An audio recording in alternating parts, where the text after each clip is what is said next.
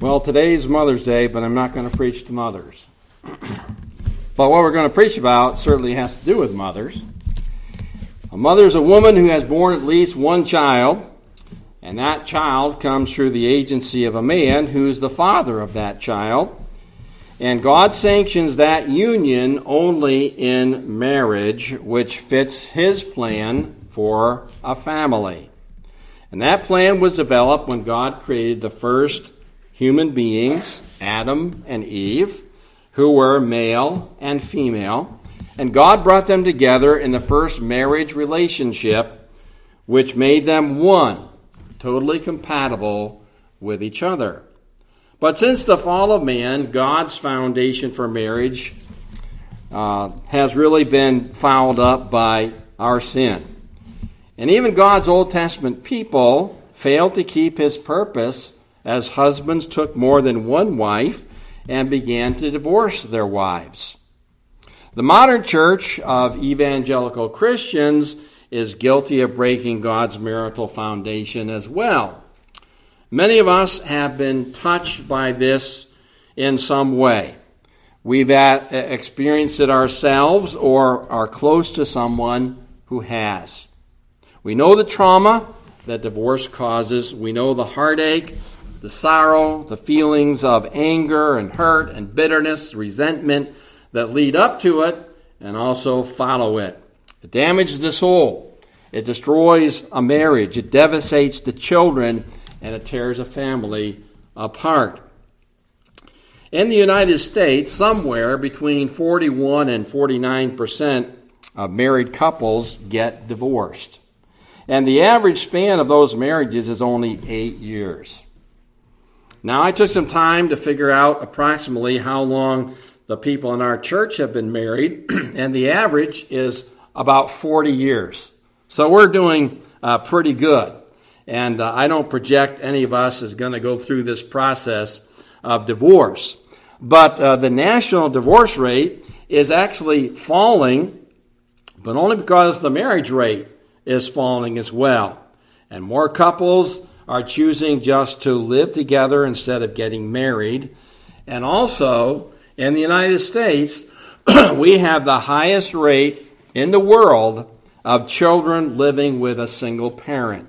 23%, almost 1 out of every 4.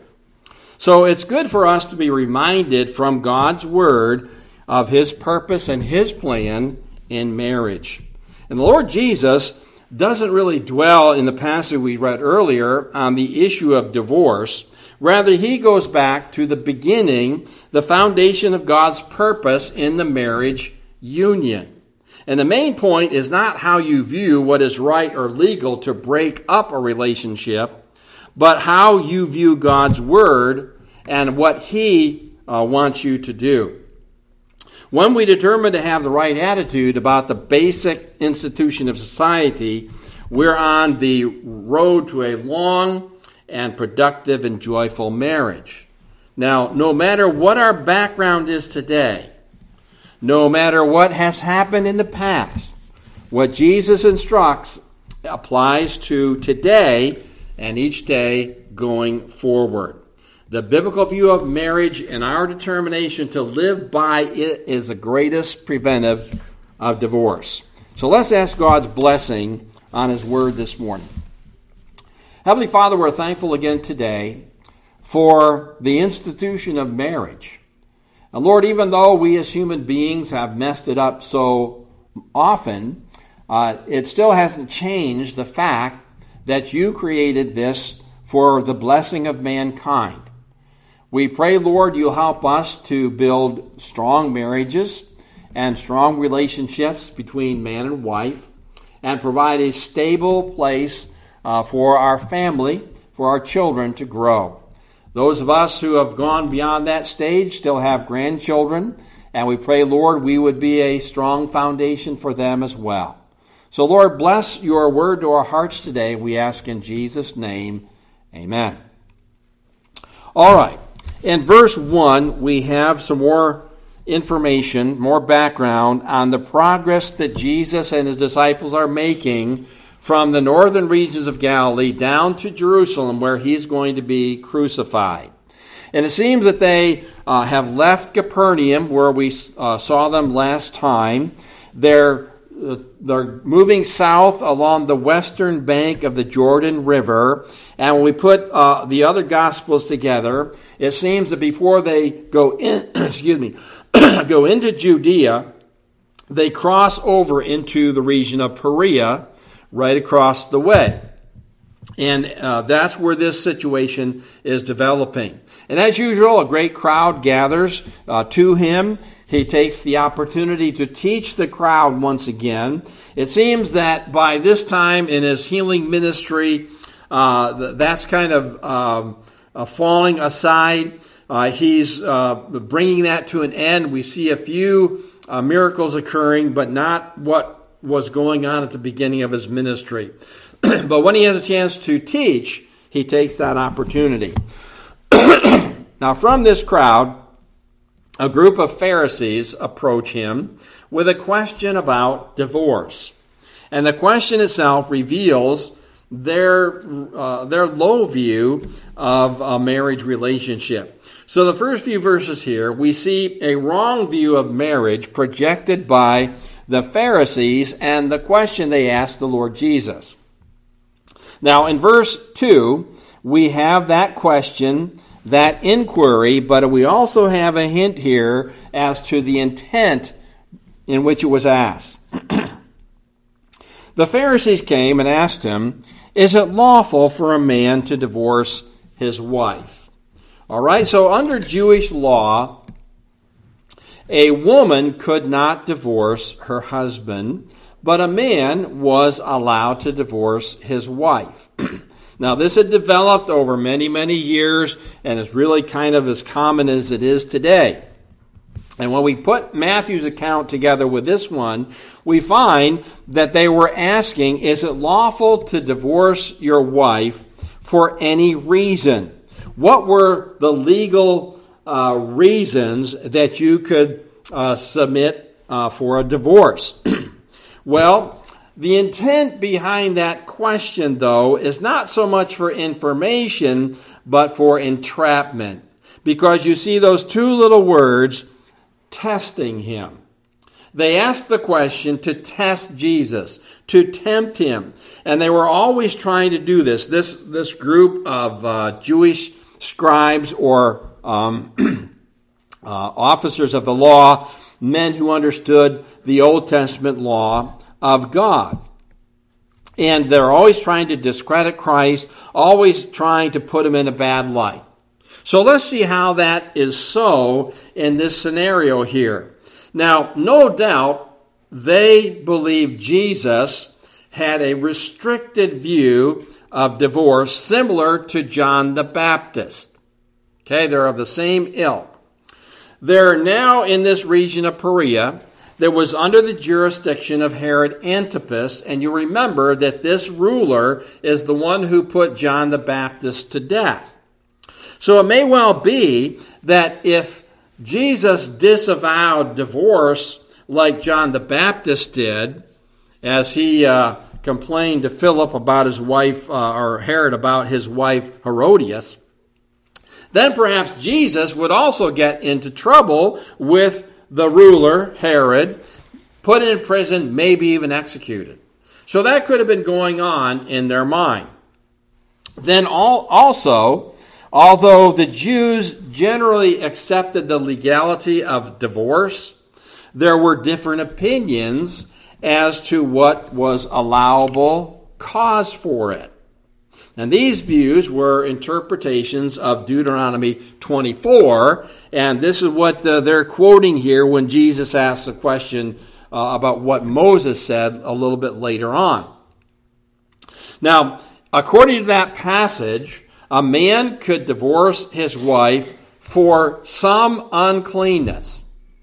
That's all the definition that you have, so it kind of leaves things wide open for various interpretations. And those who followed a rabbi by the name of Hillel in the time of Jesus or previous to that time, took a broad, liberal approach to its meaning. And if you look at some of the writings they had about it, basically, you could divorce your wife if she burned your supper. Now imagine that. That's a pretty easy way to get out of it, isn't it? Or even if you found a woman more attractive than your wife. And just think, that's just not fair. Now, another rabbi by the name of Shammai was much more conservative, and he believed that uncleanness should be restricted to moral infidelity. And that's pretty much it. And obviously, he was of the minority opinion in the day. Now, the Pharisees reasoned that whichever side Jesus fell on, Hillel or Shammai, that would offend the members of the other group, the men of that group, and again put him in bad light. So their whole intent here was to somehow discredit Jesus because they hated him so much. Now, in answer to this, Jesus really spoils their intentions by revealing the real reason behind people wanting to get divorced. And this is what he says in verse 3. Now he answered them and said to them, "What did Moses command you?" Now this would be something right down their alley. Jesus knew it. These are the scribes. These are the masters of the law. They would know the passages. They would have something to support what they're trying to do here. So he asked, "What did Moses command you?" And they respond, going back to Deuteronomy chapter 24, verses 1 through 4. And this is what they said. Moses permitted a man to write a certificate of divorce and to dismiss her or to put her away. Now, this is not really a commandment. And even they say Moses permitted this situation to be. So Moses never commanded anybody or encouraged anybody in his time period to divorce his wife, but it was something that was obviously going on. And we would have to assume in the societies around the nation of Israel, it was going on, and it's now come into the nation itself. So what Moses did, he allowed this. He restricted it, if you will, by what he did in those few verses. And this protected, in some respect, the wife who was divorced. It protected her in the sense that when this certificate was written and she could take it in her hand and someone else wanted to marry her, she could prove she had not been an immoral woman. Okay? And she then could be married. She wouldn't be left destitute. A woman back in that age doesn't go out and find a job. She's taken care of by her husband or her extended family. If she had been immoral, well, she could have been stoned to death back in that day. Okay, so Jesus then reveals the true reason for this allowance, for this restriction, if you will, because it goes on to say, if that woman's husband divorced her, the original husband could not take her back. That wouldn't be right or fair. Now, in verse 5, Jesus really tells them what the issue was. What's the real problem behind this whole thing? And he says in verse 5, because of the hardness of your heart, he wrote you this precept. He wrote you this allowance. He wrote you this restriction because you had a hard heart against the will of God. Now, it's interesting here that the term that's used, translated a hard heart, alludes to being stiff-necked. And stiff-necked would have rung a bell with them because if you had a cow who was stiff-necked, it means it resisted the yoke. It would not submit to the yoke and was pretty much useless. And it became known to be a sign of stubbornness. And so what the Lord's saying here is that they were stubborn in obeying God's command between a man and woman, the marriage relationship. One commentator wrote, it thus refers here not to men's cruelty toward their wives, but to their rebellion against God's will for them. The original intent of bringing one man together with one woman in holy matrimony. So this really kind of shows us the low view that Pharisees and some Jewish men had toward women and the marriage relationship. They were more concerned about the legality of divorce procedures than loving and caring for the wife that God gave them. And that cannot be the attitude of Christ's disciples toward their spouses. Now, we bring it up to modern times. A low view of the marriage bond certainly contributes to the high divorce rate in our society. In general, we have a very relaxed view on morality that inhibits solid marriages. Promiscuity is just rampant, and sex is no longer viewed as something sanctioned within marriage and that God himself approves of and ordained. We've just gone off the wall with that. Sometimes people choose to live together to see how things work out before making a marital commitment, but this doesn't really improve the divorce rate if they do get married. Now, divorce today is really fully in line with that of Hillel in old times. No-fault divorce. The focus is not on what holds us together, what complements us, but on what makes us incompatible. And you probably all heard the biggest reason for divorce in our country today is incompatibility. Now, that's kind of ironic to me because when you get married, you don't feel incompatible. You feel very compatible. You think this is going to last forever and ever. So what do you do to get to the point where you're incompatible and you got to separate?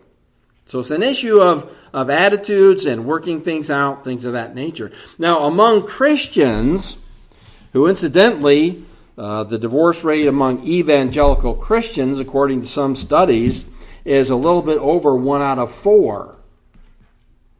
But what contributes to that? Well, mainly our failure to submit to our responsibilities as a husband or a wife. Husbands don't love their wives, cherish their wives as God said they should, as Christ does the church. Wives don't respect their husbands. They don't portray a meek and quiet spirit, and this all issues and problems. So we worry more about what our spouse is supposed to be doing and what they're supposed to be obeying instead of what God says I'm supposed to be and what I'm supposed to do. Now, Christ's answer to the question of this whole thing goes back to the basics, to the very beginning. So the second thing we see here is the divinely ordained institution of marriage, beginning in verse 6.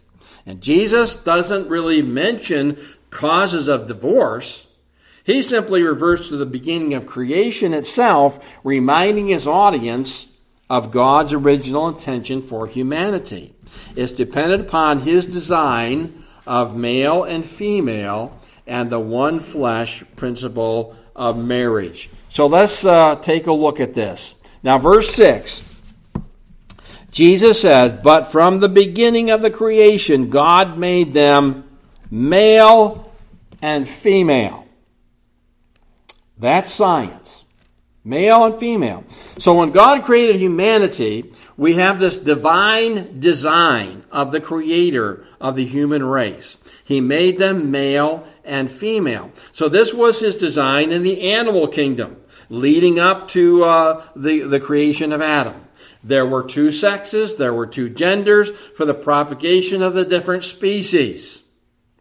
Then man, the apex of creation, was made after God's image and followed the same sexual pattern, male, female, man, woman, masculine, feminine. And he created them as intellectual, volitional, emotional, and social beings. And he made them biologically compatible, a perfect fit for each other. And his purpose was to propagate the human race through loving family units that he could bless. Now, the Lord created Adam and Eve to be compatible with each other. And when they come together in marriage as a man and a woman, they're two individuals who really meld into a whole being. They're an expression of God's image in humanity, both male and female. They were created to be monogamous. One man was created, one woman for the man. Not two, not three, not four, but one. So monogamous marriages are in God's plan. Adam, you'll remember, all the animals were brought to him and he named them. He got to know them. And there was no perfect complement in the animal kingdom for him. He realized he was alone. God knew this, and so God made a perfect completer for him in Genesis chapter 2. And that's the idea behind the helpmate. He made a helper for Adam that indicates to us that Adam alone was not complete. He needed a complement. He needed a completer. He needed a helper. And she, of course, was not complete without a husband. So that's the way God designed it. The two of them will come together and they'll live in holy matrimony and they'll love and serve God. Any aberration of this design, any denial of it, is a perversion of God's intent and purpose for humanity. Two men or two women cannot reproduce. They do not complement each other. They cannot propagate the race. They're not designed to be together in that way. God's design is according to his creation of the human race. This is true science. It's biology. It's reality. It's foundational truth. Doesn't matter if you believe it or not. This is the way God set it up. Now, let's go on here to that one flesh principle in verses 7 and 8. Okay, the Lord says, for this reason, in other words, that God made them male and female and put them together, for this reason a man shall leave his father and mother and be joined to his wife, and the two shall become one flesh. So then they're no longer two, but one. Okay, so the one flesh principle. Again, the divine design for marriage was to perpetuate the human race. So as time moves forward, you have families, you have husband, wife, children, and as they grow up, the Lord says, well, for this reason, then a man's going to leave his family, leave his father, leave his mother, and he's going to be joined to his wife. So this, of course, would be true for the woman as well.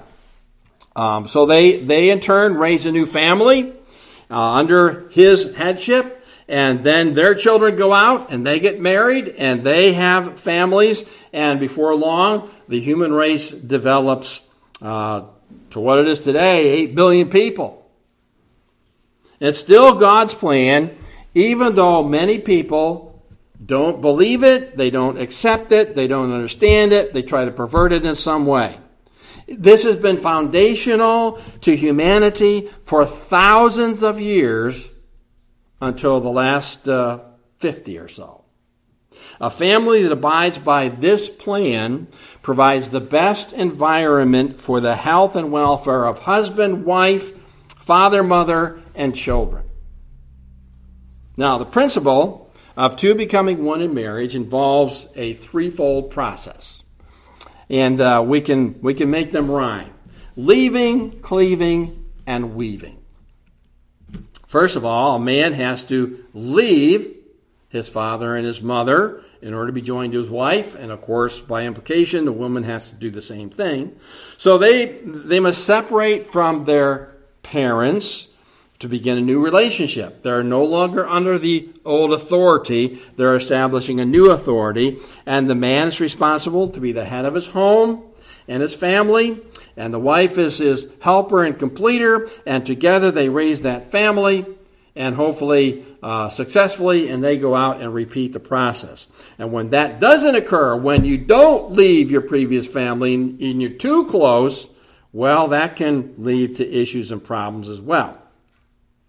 Then he is to cleave to his wife or be joined to his wife.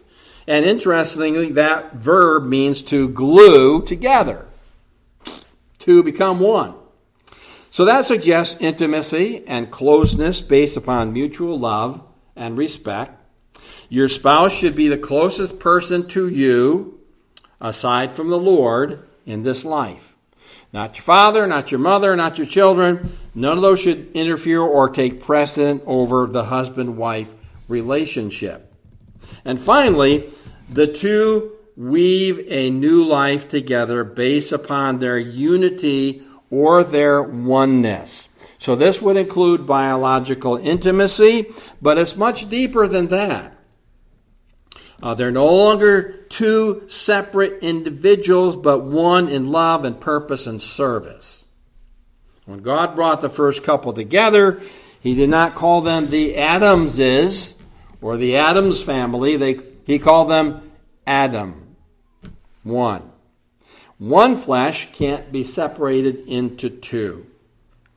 Quoting another commentator, they are no longer two independent beings who may choose to go their own way, but a single, indivisible unit.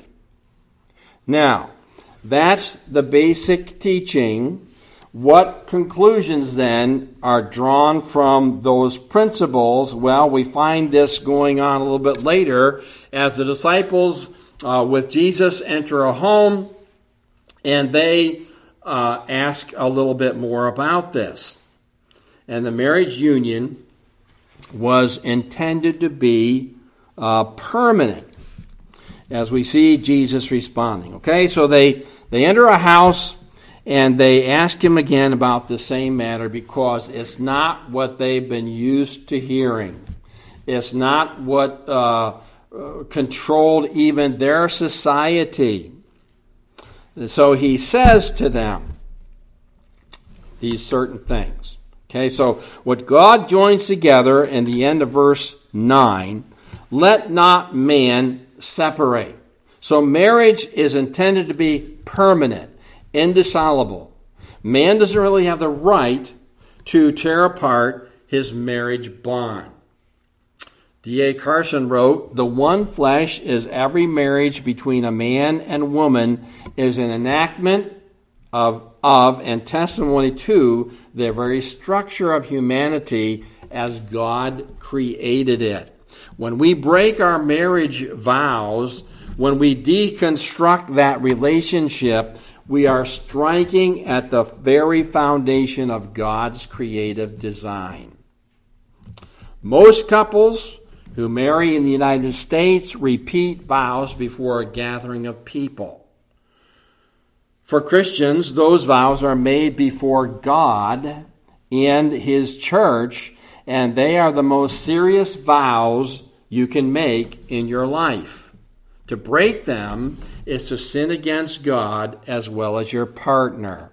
Remember that last phrase, that last promise is to love and cherish each other till death do us part.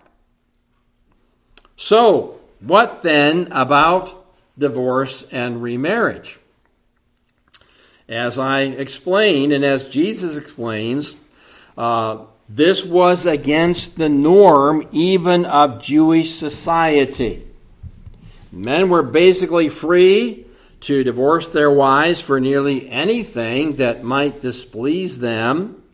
So when the disciples come into the house, they want to find out more about this. And the Lord's answer here in Mark is very strict. He gives no reason for divorce, and he adds that remarriage after divorce perpetuates sin for both the man and the woman. He says they commit adultery. whether it's the wife or the husband. That's kind of thrown in here as well. So if the person who initiates the divorce remarries, they commit adultery against their former spouse. And this was radically different from the current perceptions of the day. A Jewish man who became divorced was not thought of as an adulterer if he remarried. So what Jesus says reveals the truth of the situation. A divorce does not necessarily annul the one flesh union without consequences. And although a Jewish woman did not have this recourse, a Roman woman did. And remember, Mark's audience is not Jewish, it is Roman. And so he's kind of addressing the situation in Rome. And the general principle is that if you divorce and remarry, you also are committing another sin. So why does he do this? Why does he mention this? Well, again, he doesn't bring up Matthew's exception clause because of his Roman audience. And likely that was because the Roman viewpoint was even looser than the Jewish one in his perceptions of divorce and remarriage. And he doesn't want to give his readers, his Christian readers there, an out when it comes to the seriousness of the marital relationship. And that's the way we should be thinking about it as well. Now, he doesn't deal with it. I'm only going to mention that according to Matthew, a person could become divorced because of marital infidelity. But again, it's not commanded. It's not necessarily God's will. You don't have to do that, because even in a situation of that nature, when forgiveness is given, reconciliation, biblical counsel, that can mend that situation as well. So it's not something we have to do. We're not commanded to do it. And then the other place is 1 Corinthians 7, the abandonment by an unbelieving spouse. And I'm not going to really get into that at all. But as married couples, we work on building a relationship that is divorce-proof. It does take effort, work, introspection, putting your spouse above yourself, and obeying what God says about your role as either husband or wife. All that the Bible says about marriage should be incorporated into our relationships as a Christian. And we do it now, no matter what has happened in the past. We can't change that. We can't go back. We go from this point forward. So we need to be determined to treat our spouse or our future spouse with love and respect. And you need to look to God's grace and His Holy Spirit of power to maintain a healthy marriage relationship. As husbands, we're commanded to love our wives as Christ loved the church. That's selflessly. And we need to grow in that Christ-like love so we can pattern our marriage after that love. As wives, the Bible says you need to maintain a respectful attitude, a submissive spirit to the leadership of your husband, a meek and quiet spirit. And we can't do these things on our own. We can't do them in the flesh. We have to depend upon the Lord to help us. We need to be able to own up to our failures, to overcome our weaknesses, and to give or to live out our responsibilities before God and our spouse in the strength of His Spirit. And may God give us the grace and the strength to do so. Heavenly Father, we are again thankful today for the way you put things together. We're thankful, Lord, today that you've ordained the marriage bond. You have blessed those who enter into it. And we know, Lord, that according to your teaching, any other way of coming together is not according to your will, It's sinful, and one day it'll have to be judged. Lord, we do pray you'll bless our fathers and mothers, husbands and wives today. Help them to continue to maintain a strong and healthy relationship. Help them to be an example to our young ones growing up. And Lord, help us to reflect a Christ-like attitude in all that we do, but especially in our homes and families.